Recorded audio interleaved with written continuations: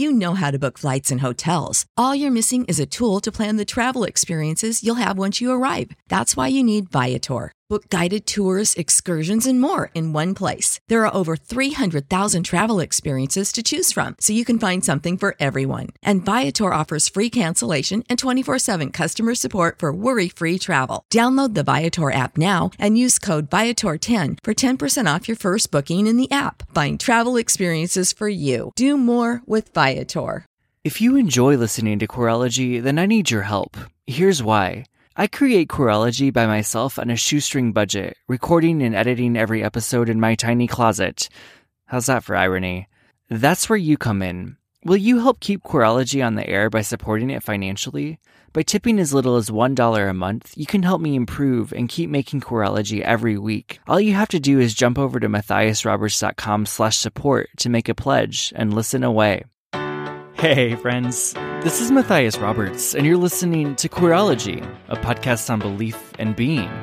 This is episode 47.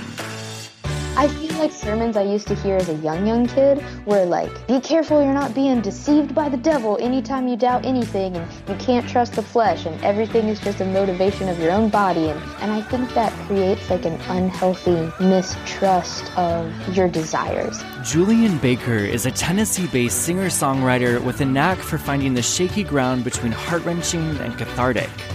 Her solo debut album, Sprained Ankle, was one of the most widely acclaimed works of 2015.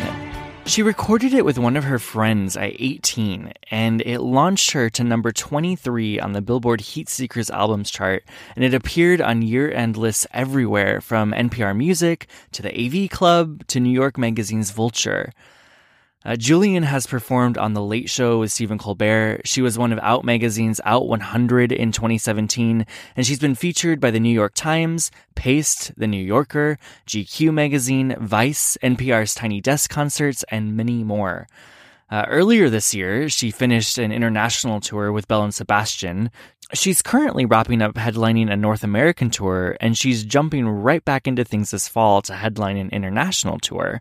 In the midst of all of that, she's here on Queerology, and I am so excited. I've been a fan of Julien's work for a couple years, ever since I read about her in Out Magazine. She was talking about what it was like being a queer Christian, and I was like, wait a second. Who is this person? And then a couple months ago, she started following me on Twitter, and I reached out to her and was like, hey, I have this podcast. And she was like, hey, I listened to your podcast. And I was like, do you want to be on it? And here we are. And we dive into all kinds of topics in today's episode. We talk about faith and identity. We talk about ethics. We talk about church hopping. We talk about anxiety and depression. Let's just go ahead and dive in. Julien, hi. Welcome. Hi, it's so nice to speak with you this morning. Yeah, I'm so excited to have you. Thank you for joining me. So to start, the question I ask everyone, how do you identify? And then how would you say that your faith has helped form that identity? Oh, man. Okay. Just diving right on in there. Yeah. I find this question harder and harder to answer, like, without hesitating. Like, because I usually just say, like, I identify as a queer female, like cis female, queer, but I guess I also hear people when they're asked this question, because, like, you know, I listen to your podcast and I listen to, like, Queery, and people will identify with, like, significant factors about their life, and I always feel prompted to say I'm a musician by trade, and I am a Christian person, I suppose, I guess. And of course you can edit out any of my, like, long-winded BS if you want to, but I feel like I get increasingly more hung up on linguistic, like, accuracy, or, like, the accuracy of nomenclature. And so I don't know, because I call myself a Christian. I've identified as Christian my entire life, and I, like, believe in the teachings of the gospel, but also there's, like, all this baggage that now comes with identifying as, like, evangelical or Baptist, or, like, or even non-denominational, which I'm learning from, like, just some interesting stuff I've been reading about like the US Census Bureau and how we now, like millennials, define themselves, um, and their religious affiliation. But so I guess I just stick with like I make music and I believe in God and I am queer. And I guess the other thing is that I would call myself a humanitarian if that didn't seem arrogant on my part, because I know like there's a perpetual shortcoming, of course, in anyone who's like, oh, I'm a philanthrope. I love humanity. But that's not like a constant state for anyone because we're human. So I strive to be humanitarian and think about that quite a bit. But I don't know if I'm there yet. Mm-hmm. Yeah, like I'm thinking about that in that like that kind of struggle with like what do I call myself, especially around kind of like faith identity. Because you're right, like that word like Christian is one that I know I wrestle with a lot of like this word means so many things and so many things that I don't identify with. Like, do I really want to claim that label for myself? And yet there's something intriguing about it too. And yeah, it's complicated. Right. Yeah, and I mean like it's interesting because I feel that our individual identity, like at this point in just like where we are in history, like as far as our social development and our cultural awareness, the fragmentation of identity, and this is a beautiful thing that like now, at least probably in the in groups or some of the in groups that you and I are a part of, gender and sexuality is a spectrum. It is not like a binary, you know? And so we're moving away from black and white categorization, and into infinite possibility for diversification and individualization. But then that makes it, that much more urgent that you have a deep self-knowledge of where you reside. And a lot of times I'm not sure, you know? I think there's a grand uncertainty that makes me maybe a little bit unsettled, but it's something that I'm grappling with more now. But especially like with religion too. Like I just got done reading this book called Life's Too Short to Pretend You're Not Religious by David Dark. Yeah. And are you aware of David Dark? I am. I haven't read I read The Sacredness of Questioning Everything a few years ago, but I haven't read that one yet. Yeah. So good. Yeah. He's such a cool dude. Yes. Like I've never met somebody who is like able to adeptly talk about the issues he does, with such a reverence for like his position as just like a cishet white dude. He's amazing and really just kind. But also he talks about in Life's Too Short to Pretend You're Not Religious that they had to like modify the census religious affiliation like portion of the questionnaire because people wouldn't even put like non-denominational. They would just send it back blank. And so they added this thing called non-affiliated because like now I think in our current generation or our social actuality, like we're increasingly more reticent to concreteness and like definitive labeling. And so we don't want to be like even something like non-denominational now, even though it literally means no denomination. When you say non-denominational, like to me, it summons to mind the like mega church, like rock church, non-denominational, like it's just chill church or like chill in quotations church. You know what I mean? But it's definitely like a thing.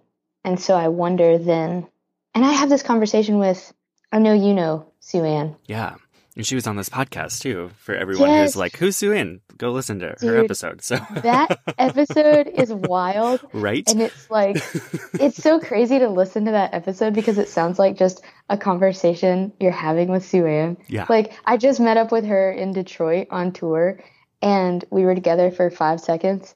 literally 5 minutes into our conversation, and one of us was like, well, there's no ethical consumption under capitalism. And I was like, I knew we would get here, Stu, man. It took us 5 whole minutes. But like, I was texting her recently about just like, I don't even know at what point like I start separating the institution I'm defending from like the church it's supposed to represent, like church and institution as separate things, you know? Or maybe like, to me, it feels a lot like anything that has an ideal manifestation and then a truth, like the idea of the rugged individualism, like mythos of the United States, and then the actuality of our history and the actuality of our bureaucracy. Like, I find that mirrored in most everything in like the church, and probably specifically the church, and also just because in the United States, I think religion and politics are like collapsed in a very insidious way. But yeah, I feel myself looking over the cliff of a tangent, so I'm going to pull back and let you guide us away. Well, or maybe we might just jump off together, because like I'm thinking about this, and I'm like thinking of, so like yesterday I was driving and listening to Brené Brown's audio lecture on like the power of vulnerability, and the section I was listening to was around like certainty versus uncertainty, and I feel like that ties in so well here in that idea of like, we want the certainty of labels, and yet there's a deep uncertainty that goes into those labels. And like, I mean, she talks about having to sit in uncertainty and how deeply uncomfortable that is. And I feel like that's kind of what we're talking about here, is just like how incredibly uncomfortable it is to sit in that space of like, I kind of know, but I don't know. And like, this is too rigid, and yet I want it to be rigid, and yet I don't. And like, just kind of like the almost yuckiness of all of that.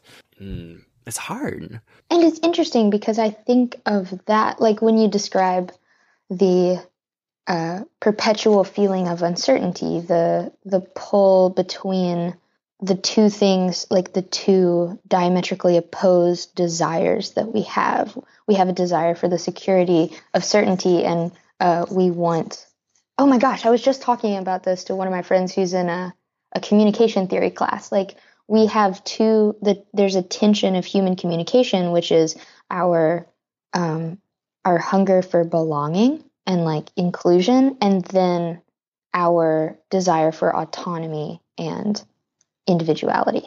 And like, when I think the ideal, when those two things intersect, is when your like myriad differences are purposed for a singular goal, which I guess would be the a truly rigid like gospel model of communal living. But then, of course, like as always happens, like things get more complex, and it's harder to achieve that when you have more permutations of differences and you have more highly specified desires. So like, then I think about enacting, like how would we even go about enacting that in a church community, you know? Because like right now, and I actually am like between or not like attending a church, because I have been touring so much that I'm like never home on Sundays. Like for the last 6 months of 2017, I was like home. I was not home 4 days in a row for like 6 months, like in one city. So it's like, I probably have a lot more skewed a concept of what really putting roots down in a community means, because my community has become like my touring crew and my close family and partner. Yeah.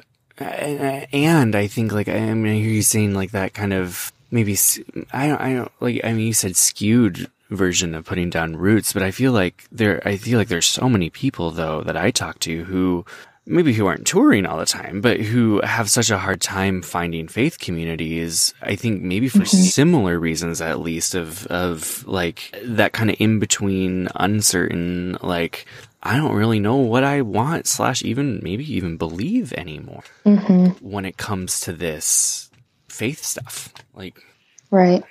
I mean, I don't know. I don't know if that resonates. It could be different reasons, but. Well, yeah, I think even when there's a lot of, I mean, and this is, I guess I could just like stick a flag at this fork in our conversation and say, here's a possible tangent. Because when I think of finding or like visiting several faith communities, say within the same city, I think of like what that process really means or reflects in my life. Like, so what am I looking for? Am I looking for somewhere? Obviously, as a queer person, I'm looking for an affirming church because that is where I feel comfortable worshiping. But then, like, beyond that, in the multiple affirming churches, like, what brand of preaching, worship, community, service, like, what formula or concoction of all those things do I need to feel spiritually fed? And I remember when I was younger, or like when I was very young, because later in my life I had like a really almost like miraculously awesome church community. But when I was very young, I remember the pastor saying like kind of like touting church shopping like it was a bad thing. Like, look, you should just pick somewhere and go because God's word is God's word. And you are the thing that needs to change and not the church. And then there's all these like mixed in emotions of the like biblical concepts of self-sacrifice and like self-effacing patience that not just tolerates, but like seeks to engage in a person with a difference of opinion in love. And so I always wonder if, because there is also something I think toxic about going to a place like, or being in a relationship with people that don't challenge you. Like, but then I wonder how much of that self-doubt is imbued into our, like, I wish I didn't say like so much. How much of that self-doubt is imbued into our spiritual consciousness that makes us mistrustful of our own minds so that we're fully reliant upon a punitive authority, and then that punitive authority uses its power, just like uses that authority to consolidate power and not to draw us into community with one another. Like, does that make sense? I feel like a sermons I used to hear as a young kid were like, be careful you're not being deceived by the devil anytime you doubt anything, and you can't trust the flesh, and everything is just a motivation of your own body, and you should just do, like, you know what I mean? You learn to think that every thought you have might be evil, so you better be real careful. And I think that creates like an unhealthy mistrust of your desires. Like, if I don't feel comfortable in a congregation, that's my fault. That's the devil trying to make me feel uncomfortable at this church, or something, instead of just me having a legitimate need. Yeah. I think that's so pervasive, that mistrust and that idea of like, then having, like, I feel like this has been my own process and maybe yours as well. Like, then having to learn how to like actually trust my body and then start believing like that God has given us bodies for reasons and like feelings and emotions and like they're actual tools that can bring us further into fullness of life instead of these things that bring us away from abundant life. Like all of that work, it's so much work to try to like get over Dude, that teaching. I know. Like, and I feel like unfortunately, like so much of like a healthy spiritual journey has to be unlearning or discerning what to keep, like spring cleaning of your ideology, where you go through all the closets of fundamental theology that you were taught in youth and think, okay, X is still fundamentally true for me, but why is not. And I understand that to be culturally motivated or politically motivated. And what does, my own understanding of my faith and personal revelation say about that? And it's like this huge excavation process to even be able to understand like what you believe. And then, so for instance, like I don't necessarily want to go to a church or attend like a congregation where like everybody believes the exact same thing as me. Obviously, like even if that were we were all on the same page politically and social ideology wise, because I would fear that it would not be engaging like other members of what's supposed to be an interwoven faith community, and then it would just further be splintering off into like sects of personally invented religion where we end up worshiping like a set of ideology instead of doing the work, the hard work of engaging with each other. But I don't know.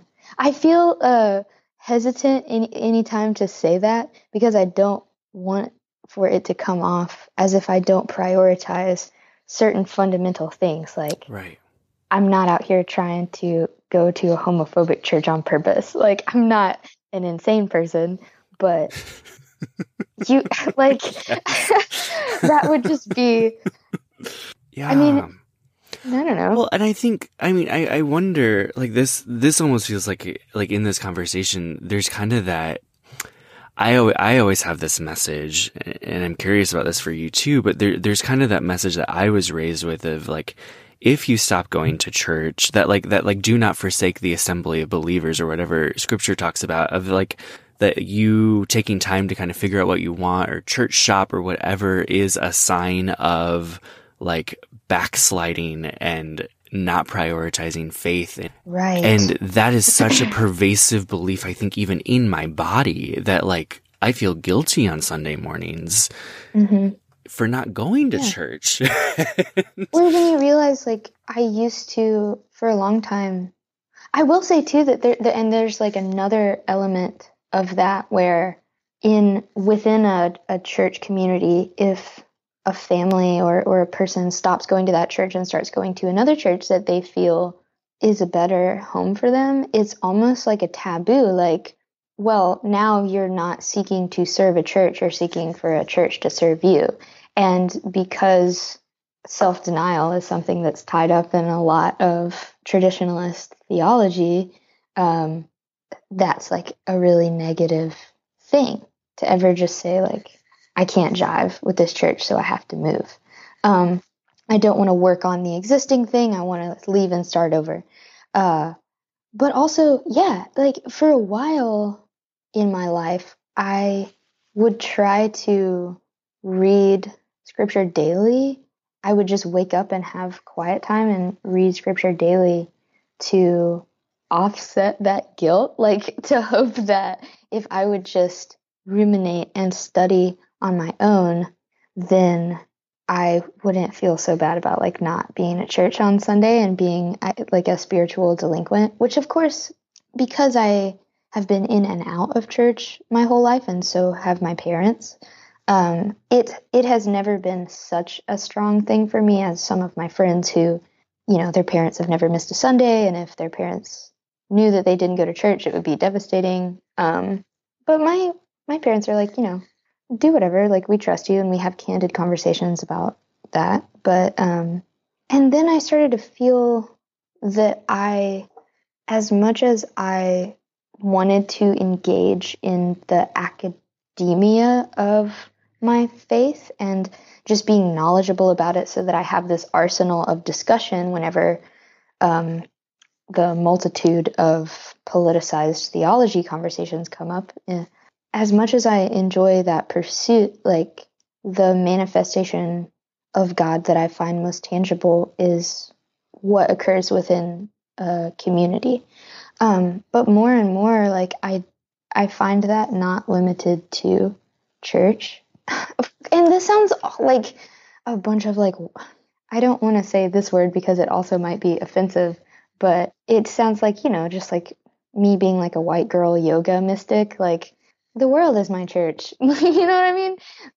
I do find that there's a need for like specific and intentional conversations in faith communities, but I'm almost unable to think of God in any other way than interpersonal now. And so like that seems to be the most present spiritual task.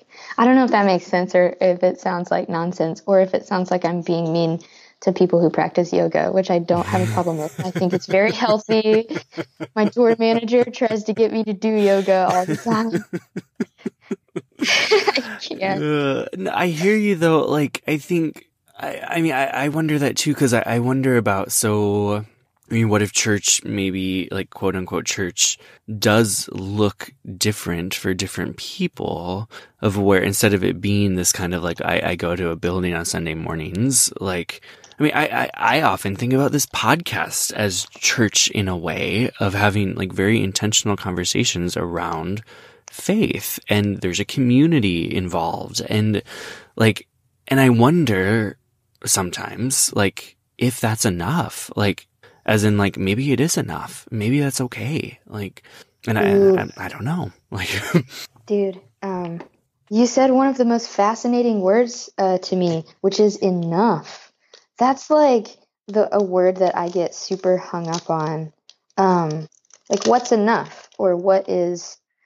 For me, I guess it used to be what's right. Like what is doing the right thing. And that took on a lot of different faces, whether it was trying to be biblically right and follow like the teachings of Jesus, and I guess the legalistic incarnation of rightness. And then later it was this like arrogant, over intellectual obsession with like philosophical, ethical right.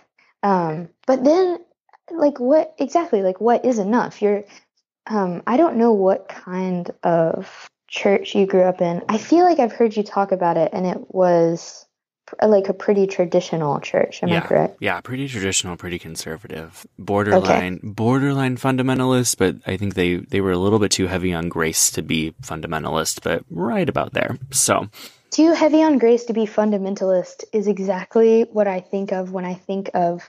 It's almost like a veiled neo-Calvinism of like where total depravity is really drilled in to you. Like the worm theology that kind of illustrates God's magnitude by this like parabolic like opposite, like the worse that we can imagine humanity is, and the less we can deserve God, and the more we remind ourselves that we're absolutely nothing, then the more impressive and unbelievable God's grace becomes because we're so bad.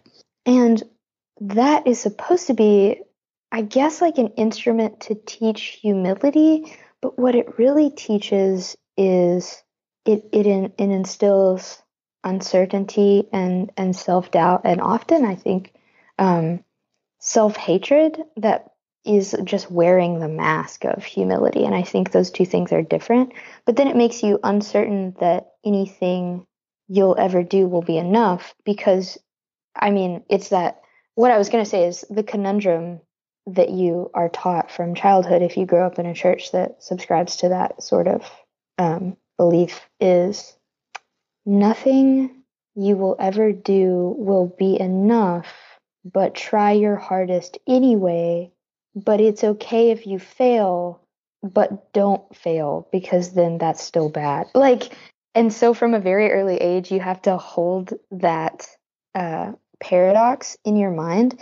And I just think that there are more, it's not that it's not accurate, but it's the way that it, I think, can be weaponized to make people hate themselves. Yeah. Like, I'm thinking like two thoughts. Like it's a theology that's deeply rooted in shame. Like it's that inherent, like, teaching people that there is something wrong with who you are as a person, and there always will be something wrong with who you are as a person. And Jesus makes that better, but you're still dirt, which is just shame. And then the other thing that you were talking about, kind of that, like, that false humility, like, it made me think of, like, so like in the world of psychology, there's narcissism, but there's two different sides to that. There's inflated narcissism, which is often what we think about. There's also deflated narcissism, which is that kind of false sense of humility, that sense of, I think, exactly what you were talking about. Like, it's still so me-centered. I'm dirt. I'm nothing. Like, it's still narcissism. True. I think so. Like, and it's interesting that you bring up that the name for like deflated narcissism, because I remember another pastor using the terminology always reverse idolatry of sin. Have you ever heard that? Like word combo that's just like know. a mental it's like a overfull mental suitcase we just got to unpack. So like reverse idolatry of sin is like, so I guess his thinking was, you have something that's an idol to you that you find precious, and you find that thing or your actions would communicate to others that that thing's more important than God. Whatever. So like financial security, more important than God, blah, blah, blah. But reverse idolatry of sin is this belief that when shame drives us away from a relationship with God, or makes us too afraid to like encounter or interact with God, that we are implicitly stating or like subconsciously believing that our sin or the thing that's wrong with us is somehow bigger than God. And I think that that's a useful way to imagine it, because it's kind of similar to what you're saying about the deflated narcissism. Like it decentralizes the focus from me and my sin and I am so awful to like away from just yourself and your own failure. But I think it still exists within this interesting thing that happens in American Christianity that I find intriguing, I guess, but that it's very we want a personal God, and we think of personal as like belonging to us. And I'm not saying that, like, okay, sorry, I'm just gonna back up here and start again because I don't want to get misconstrued. But I think we want this God that we have one idea for, and that is to provide us with salvation and comfort. So I see a lot of churches that are very, very, very vocal about awesome concepts like grace and mercy and the love of God. And those things are freaking awesome and make me excited. But I think that it is dangerous when it's purely individual. Like it's for that individual's need for comfort and security, and like we need to construct a mental equation to get us to the X of salvation, and that is what we come to church for. And I think that stopped being why I needed church. And so I started to feel uncomfortable with just like seeking a one-on-one relationship with God that did not involve overflowing love for humans or community or like service. And that's not to be like, the risk in saying something like that is it sounding like I am condemning another person's way of interacting with their faith. Or like, if you're not out there working at a soup kitchen every day, then somehow you're not doing what God calls you to do. And that's not what I'm saying at all, because I do think the personal relationship with God is important to anybody's faith.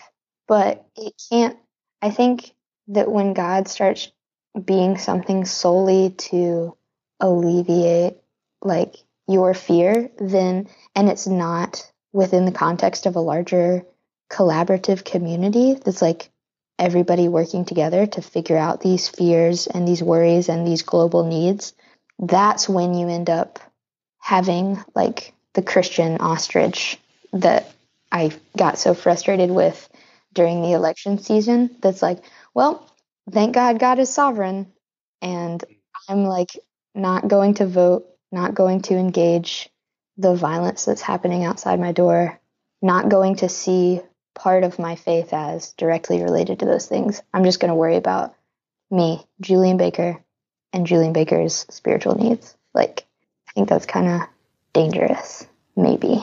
Yeah, I think I would say more than maybe. Like Okay, so I said maybe because I'm like terrified that someone's going to be like, look, I used to go to an extremely oppressive church, and I need to be, because there are people that like maybe they were told hellfire and brimstone every day at a church that they grew up in, and they need to be told, you're a beautiful, beloved child of the living God. They need to be told that every day. But I think it can't just like end there in like the purpose of God is not to just like save you and then that's it. Like, I got it. Like, I think we think a lot about like, or even I did this. I used to think about like, will I go to heaven when I die or not? Because I'm just scared of hell or scared of not going to heaven. And I did not think about what the gospel implies for my physical, corporal life on earth at this moment. Like, the whole like heaven on earth concept became a lot more fascinating to me, because like if we're going to pray for heaven on earth, then part of the church as like the body of Christ's purpose is to like enact that. So how do we start enacting that? By being arbiters of love and relief from suffering to our fellow human beings. But if I was just like worried about reading enough obscure theological philosophers to tell me whether I was going to go to heaven or hell, then I was like missing all these opportunities to encounter a living manifestation of God in like all the people that I meet. You know? Mm-hmm. Like, I don't know. But you're going to say something before I apologize for being so wishy-washy. I'm a non-confrontational Libra to the core. I love it. So I'm sorry that I just said maybe about something that should have been certainly. I mean, I don't know. Like I'm hearing you talk about this, and I feel like this is kind of almost the theme of the conversation, like that mix between uncertainty and certainty, and like hunger for belonging, yet individuality, and like all of those things are tying together.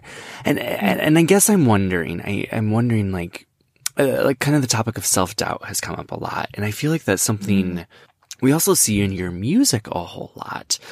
And I mean, you're really open about your wrestlings with anxiety and depression and self-doubt. And I'm curious whether you would tie together like some of these thoughts of like growing up in a context of where this was kind of drilled into us, and how that manifests itself in your music and in other relationships and in anxiety, depression. Like, do you draw connections between those things, or do you view them separately? I'm curious if you can maybe just talk about that a little bit. No, absolutely. Like I was recently on tour, and the artist that was direct support for the whole tour, she and I were talking about, like, she grew up in a non-religious household. She actually had 4 moms. Like, she had 2 mothers, and then they separated and are now with new partners. And I was just like, oh my gosh, that's fascinating, because I like thought my queer aunts were roommates until I was straight up like 15 years old. Yes. Because like, you know, that whole parental lie. Yep. Dude. But so like she had a much different upbringing, but we had similar self-doubt issues of like never knowing if you're doing the right thing, or what's morally good, or if people are fundamentally bad, or if they're fundamentally bad and they sometimes do good things, or if they're fundamentally good and sometimes do bad things. That seems to be like the age-old question, period. And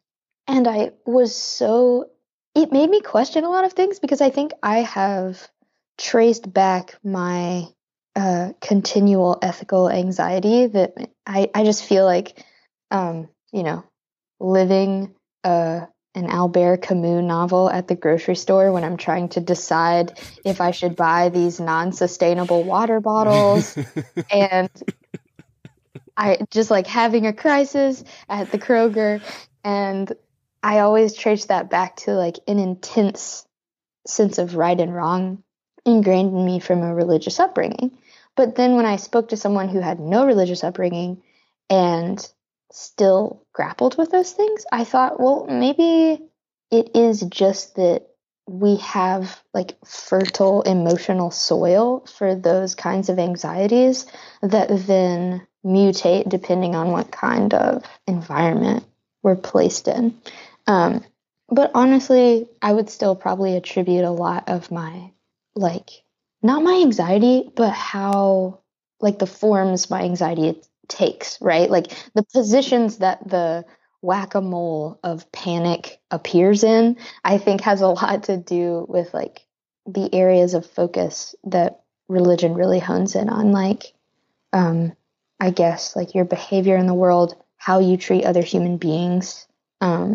So I think a lot about those things, but then I also think a lot about, like, is it enough, or like what is forgivable? Well, I guess forgivable is a loaded word.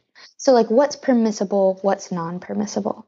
How do I act in every situation? I try to like filter that through all these webs of what will incur, like, what will be the most loving response.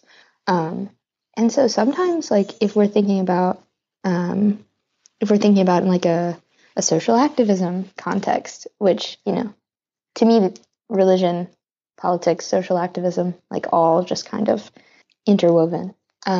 So if we're thinking about how I view myself in that sphere, there's a lot of like me wanting to be very vocal about my own beliefs and about my own actions, but then also wanting to be humble enough to allow other people to take up space and not insist upon my own like hubris of intelligence or certainty, and have like this Solomon complex about like having it all figured out. But then I wonder if that's like, the old remaining silent in times of oppression and thus choosing the side of the oppressor.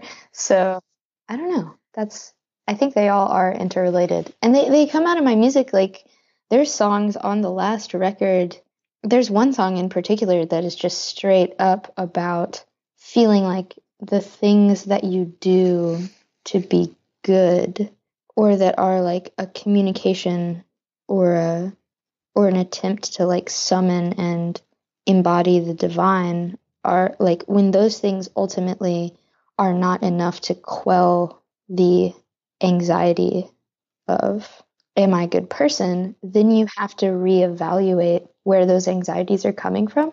Like, at that point, I don't think it's any longer a conviction based in like God's actual opinion of you. That's like a human problem. I don't know. I think I got a little bit sidetracked, but so I'm sorry about that. But yeah, no, they're all interrelated, I guess. Yeah. What about you? Like, do you? I guess that's sort of a self-answering question. It'd be like, how much do you think your religious upbringing really impacted your psyche? Like, right? All? Yeah.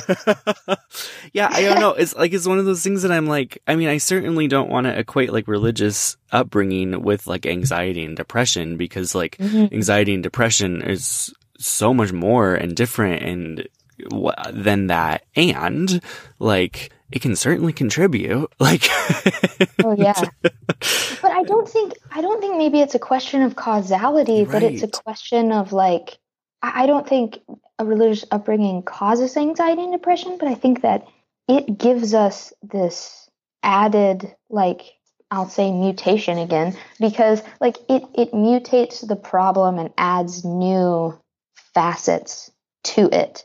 Because I imagine sometimes I like to just role play as a secular person and think like, what would a secular person do in this situation? Like, or like maybe secular person is not the right like word, but like I just wonder like, what if I didn't think about anything to do with my like religious moral compass in this decision?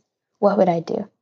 Um, and I honestly don't think it would be that much different because I'm not out here thinking that there's like an ethical superiority to having been raised with a very stringent code of ethics that are based in like what we're told is biblical guidelines and what honestly has to do more equally with like traditionalist cultural guidelines. But I think of like if I am trying to be a moral person and I believe that I do something and I believe I fail, I've just failed me in a very like limited sphere of the people who it affects and my like earthly zone.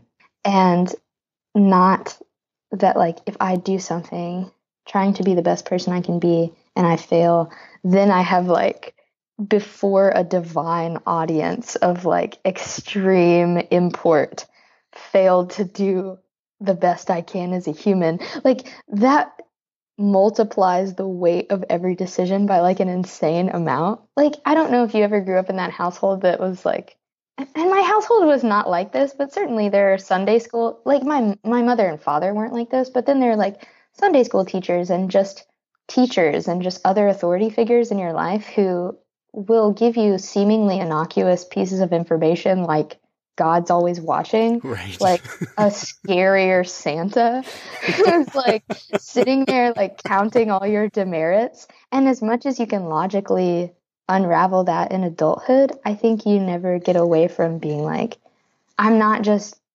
disappointing or harming or just like not living up to the standard of my fellow man.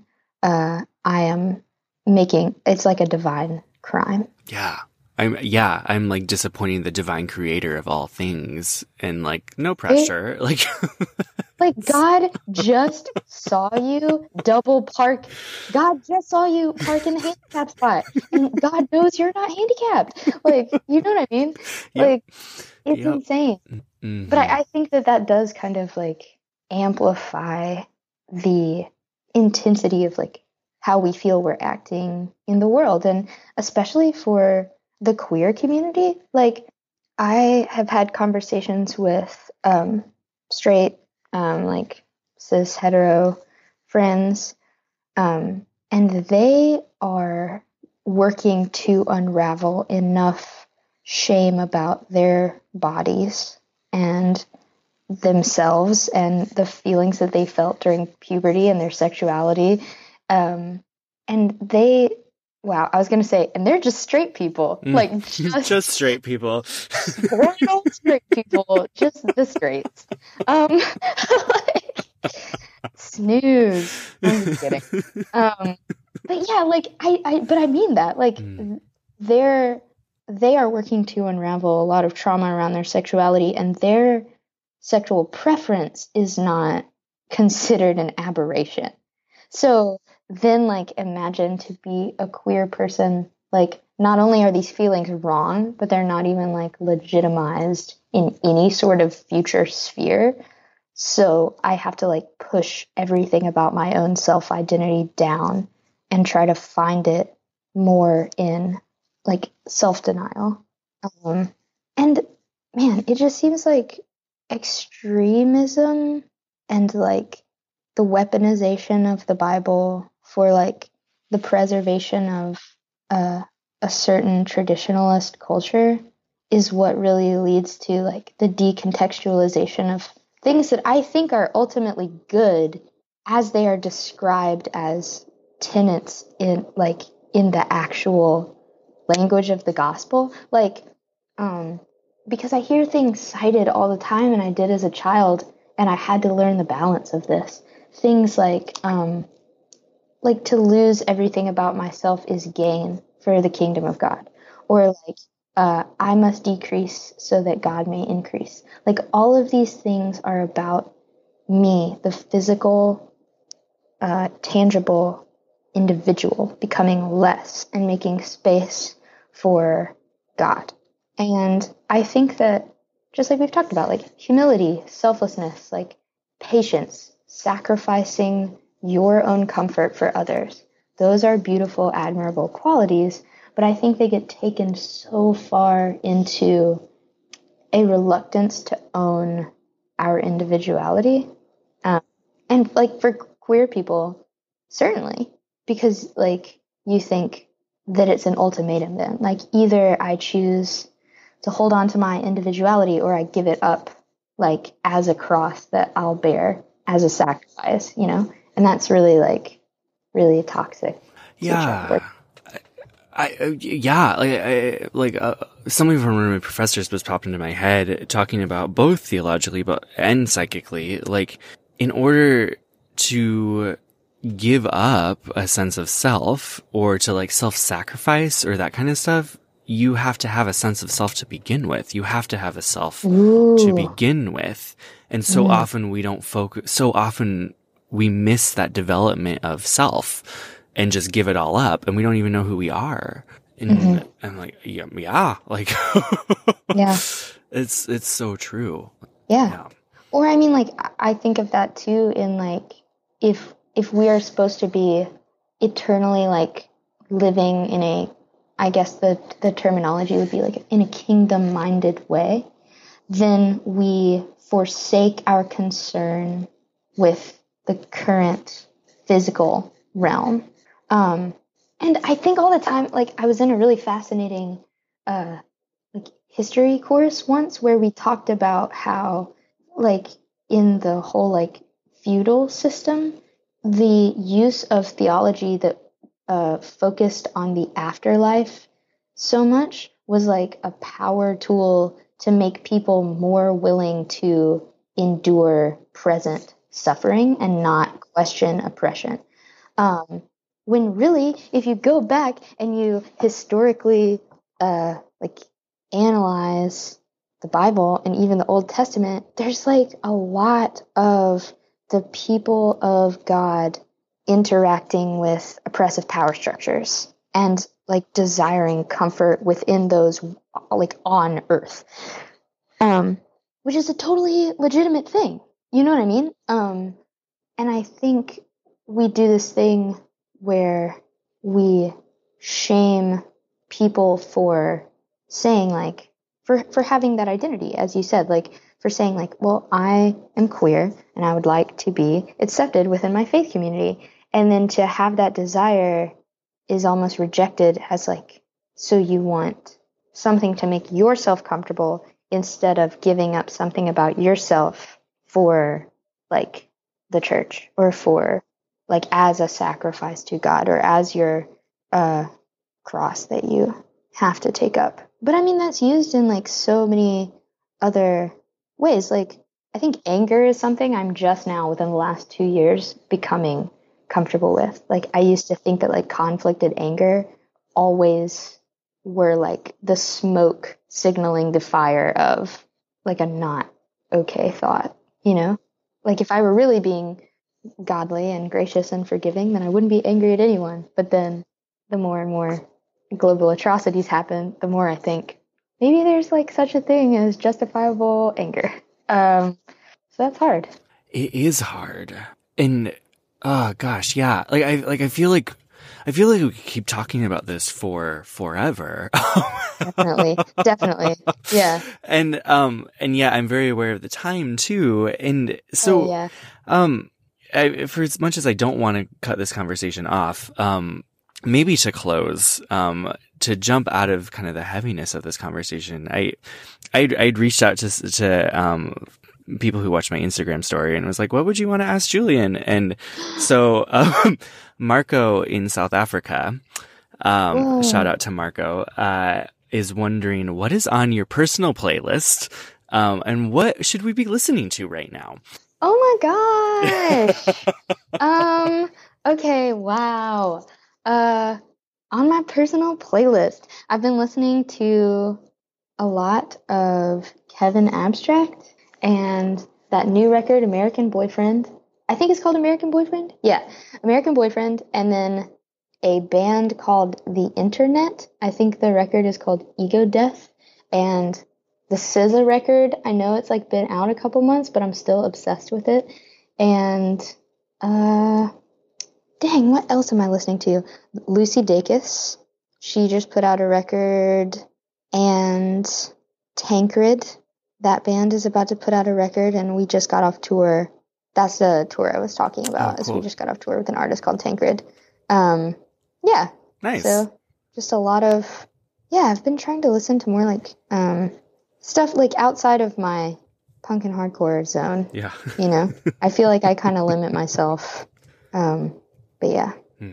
I love it. I'm sitting here like writing down all these names as if this isn't recorded and I can just return to it. I'm like, oh, get it done. But like, I'm like, oh, I can, whatever. Julien, thank you so much. Yeah. This has been such a pleasure. Of course. Thank you for having me on the podcast. Thanks for letting me ramble about like the seesaw of ethics for a little while. Just like a little window into my daily thing. Oh, I love it. Be sure to pick up a copy of Julien's new album, Turn Out the Lights, wherever you buy music. It's also available on all streaming services as well, but, buy music, support artists. You can find Julien across the internet at Julien R. Baker. Queerology is on Twitter and Instagram at QueerologyPod, or you can tweet me directly at Matthias Roberts. Queerology is produced with support from Natalie England, Tim Schrader, Christian Hayes, and other Patreon supporters. To find out how you can help support Queerology, head over to matthiasroberts.com/support. A really easy way to help support Queerology is by leaving a rating or a review. You can do that right in your podcast app, or head over to matthiasroberts.com/review, and it'll take you right there. As always, I'd love to hear from you. If you have ideas of what you want to hear on the podcast, or just want to say hi, reach out. I'll get back to you. And until next week, y'all, bye! You know how to book flights and hotels. All you're missing is a tool to plan the travel experiences you'll have once you arrive. That's why you need Viator. Book guided tours, excursions, and more in one place. There are over 300,000 travel experiences to choose from, so you can find something for everyone. And Viator offers free cancellation and 24/7 customer support for worry-free travel. Download the Viator app now and use code Viator10 for 10% off your first booking in the app. Find travel experiences for you. Do more with Viator. When you need mealtime inspiration, it's worth shopping Kroger, where you'll find over 30,000 mouth-watering choices that excite your inner foodie. And no matter what tasty choice you make, you'll enjoy our everyday low prices, plus extra ways to save, like digital coupons worth over $600 each week. You can also save up to $1 off per gallon at the pump with fuel points. More savings and more inspiring flavors make shopping Kroger worth it every time. Kroger, fresh for everyone. Fuel restrictions apply.